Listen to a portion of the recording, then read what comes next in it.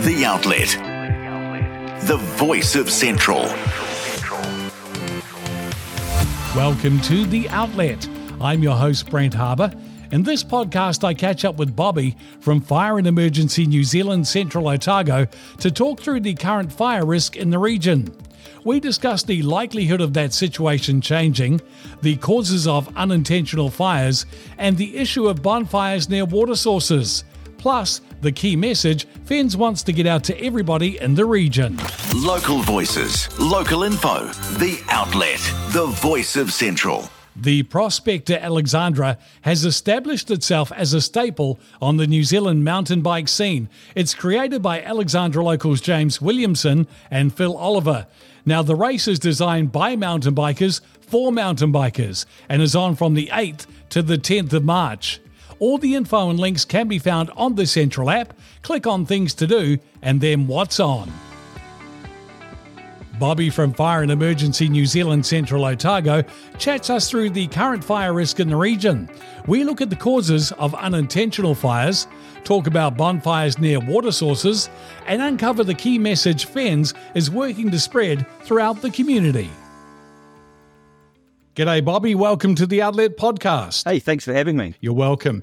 Now, what is the fire risk situation in Central Otago at the moment, and is that likely to change anytime soon? So currently in Central Otago, we're still in a total fire ban. So this means no open air fires are to be lit. And this is driven by our fire danger indices, which include the amount of available fuels to burn, the moisture levels within these fuels, soil moisture levels, and predicted rates of fire spread within our landscape.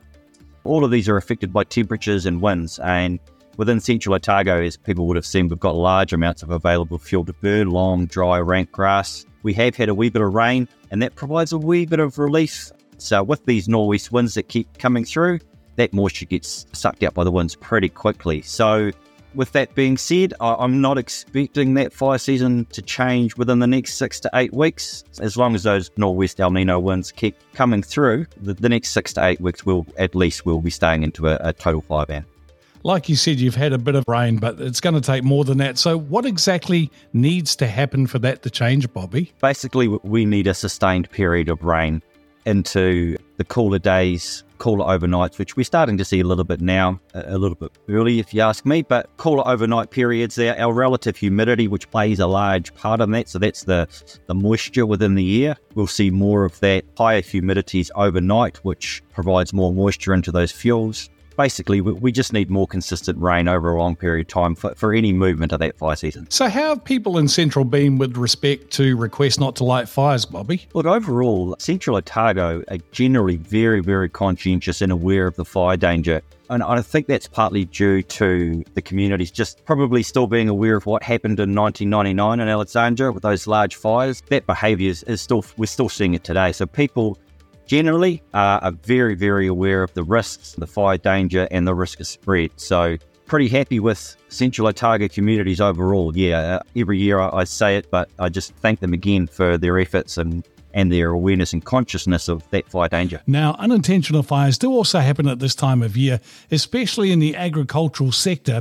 Can you explain how some of these fires start, Bobby? So within the agricultural sector, using fire as part of a land clearing tool is an essential part of quite a lot of our primary industry, so within the farming sectors. So the burning of stubble after it's been harvested helps to remove some pests or whatever within the soil and just promotes new growth and whatnot. So that's a little part of it. Disking or ploughing up the paddocks can have an effect, and we have seen it through Central Otago, the Ida Valley, Omakau areas, even up in Terrace, where disking can, if the discs strike a rock, it can create a spark, and that has caused fires in the past. Generally speaking, the farmers tend to get on top of that pretty quickly. They've got ploughs and whatnot already that they're using, and they can round up a fire pretty quickly. That doesn't always work. As we saw at Pigeon Valley in 2019, a spark from disking, and that had some pretty big effects.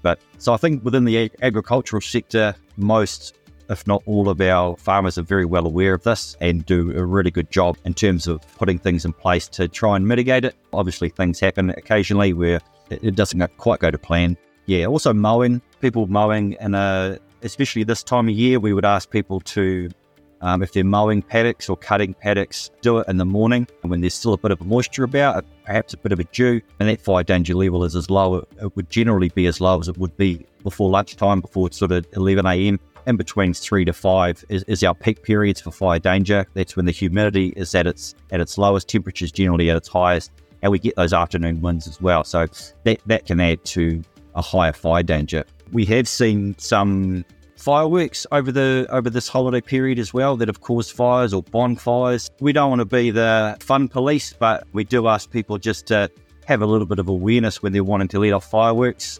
We have a Section 55 in Act in Otago at the moment, and I think mid-South Canterbury also, which prohibits the use of fireworks and lanterns just due to the fire danger levels at the moment. So we'd ask people just to go onto our website, www.checkitsallright.nz. It's pretty intuitive. You just type in your address and what type of fire you want to do, whether that's a bonfire or a barbecue or fireworks, and it'll tell you what your fire season is in that location. It'll give you handy tips around the wind, how to do it safely, but basically tells you whether you're able to do that activity or not. Now, you've had a few call-outs to Central Fires, mainly over the Christmas and New Year period. Has it been more than usual? And what were some of the fires that you had to attend to? To be honest, this summer season, I think we're probably on average about the same, or maybe a little bit less in terms of call-outs. A few of them have been, as I said before, mowing paddocks just on those peak day times, which has created a spark. They're all accidental fires, obviously. We've had, a couple of fireworks. There was a fire up in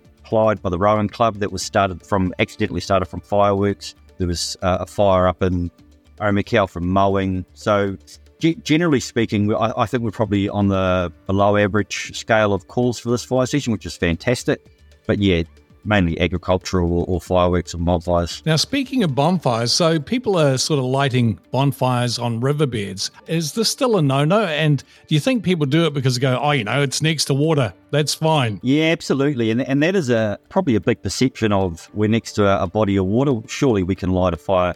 The first thing that anyone that's lighting a fire needs to understand is that you need to get the landowner's permission, or the person or the people or the business that's managing it. So down by the rivers, that's controlled by the regional council, and you can go through the regional council, and they can talk you through whether that's a good spot to burn or not. But initially, again, we like to push our people or the public through to that Check It's All Right website. Check on that. Are we in the right fire season to be lighting a fire? And then there's a suggestion there that you need to have the permission of the landowner before you light a fire as well. So what is one of the key messages that Fire and Emergency New Zealand wants to get across? It's awareness around what to do pre-lighting a fire, which the website is a fantastic resource for that. Go on there and check whether you can light the fire. Be aware of the conditions.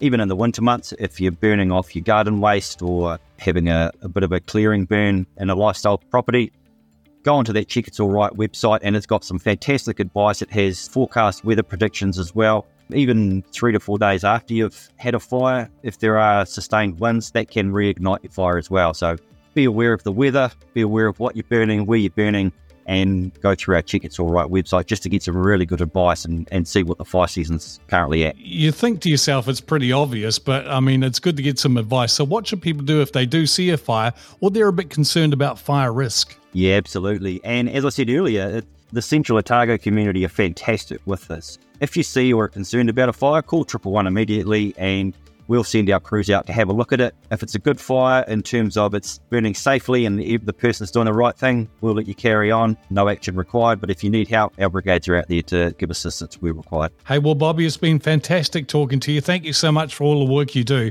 All the very best, and I'm sure we'll catch up again soon. Yeah, absolutely. I appreciate your time, Brent. Cheers. The Outlet. Jobs Board. Here's a couple of jobs listed on the Central app and current as of Feb 16th.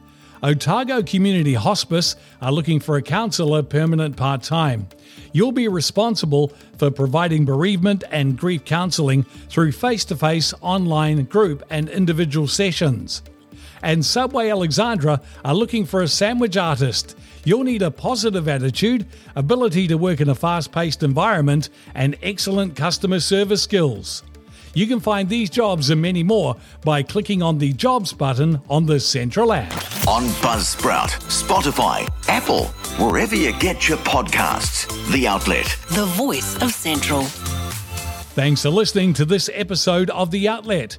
Now, if you have a story or an interview you think should be featured on the Outlet podcast, get in touch by clicking on the Contact Us button on the Central app. The Outlet is produced and published by the Central app and supported with funding from the New Zealand Public Interest Journalism Fund.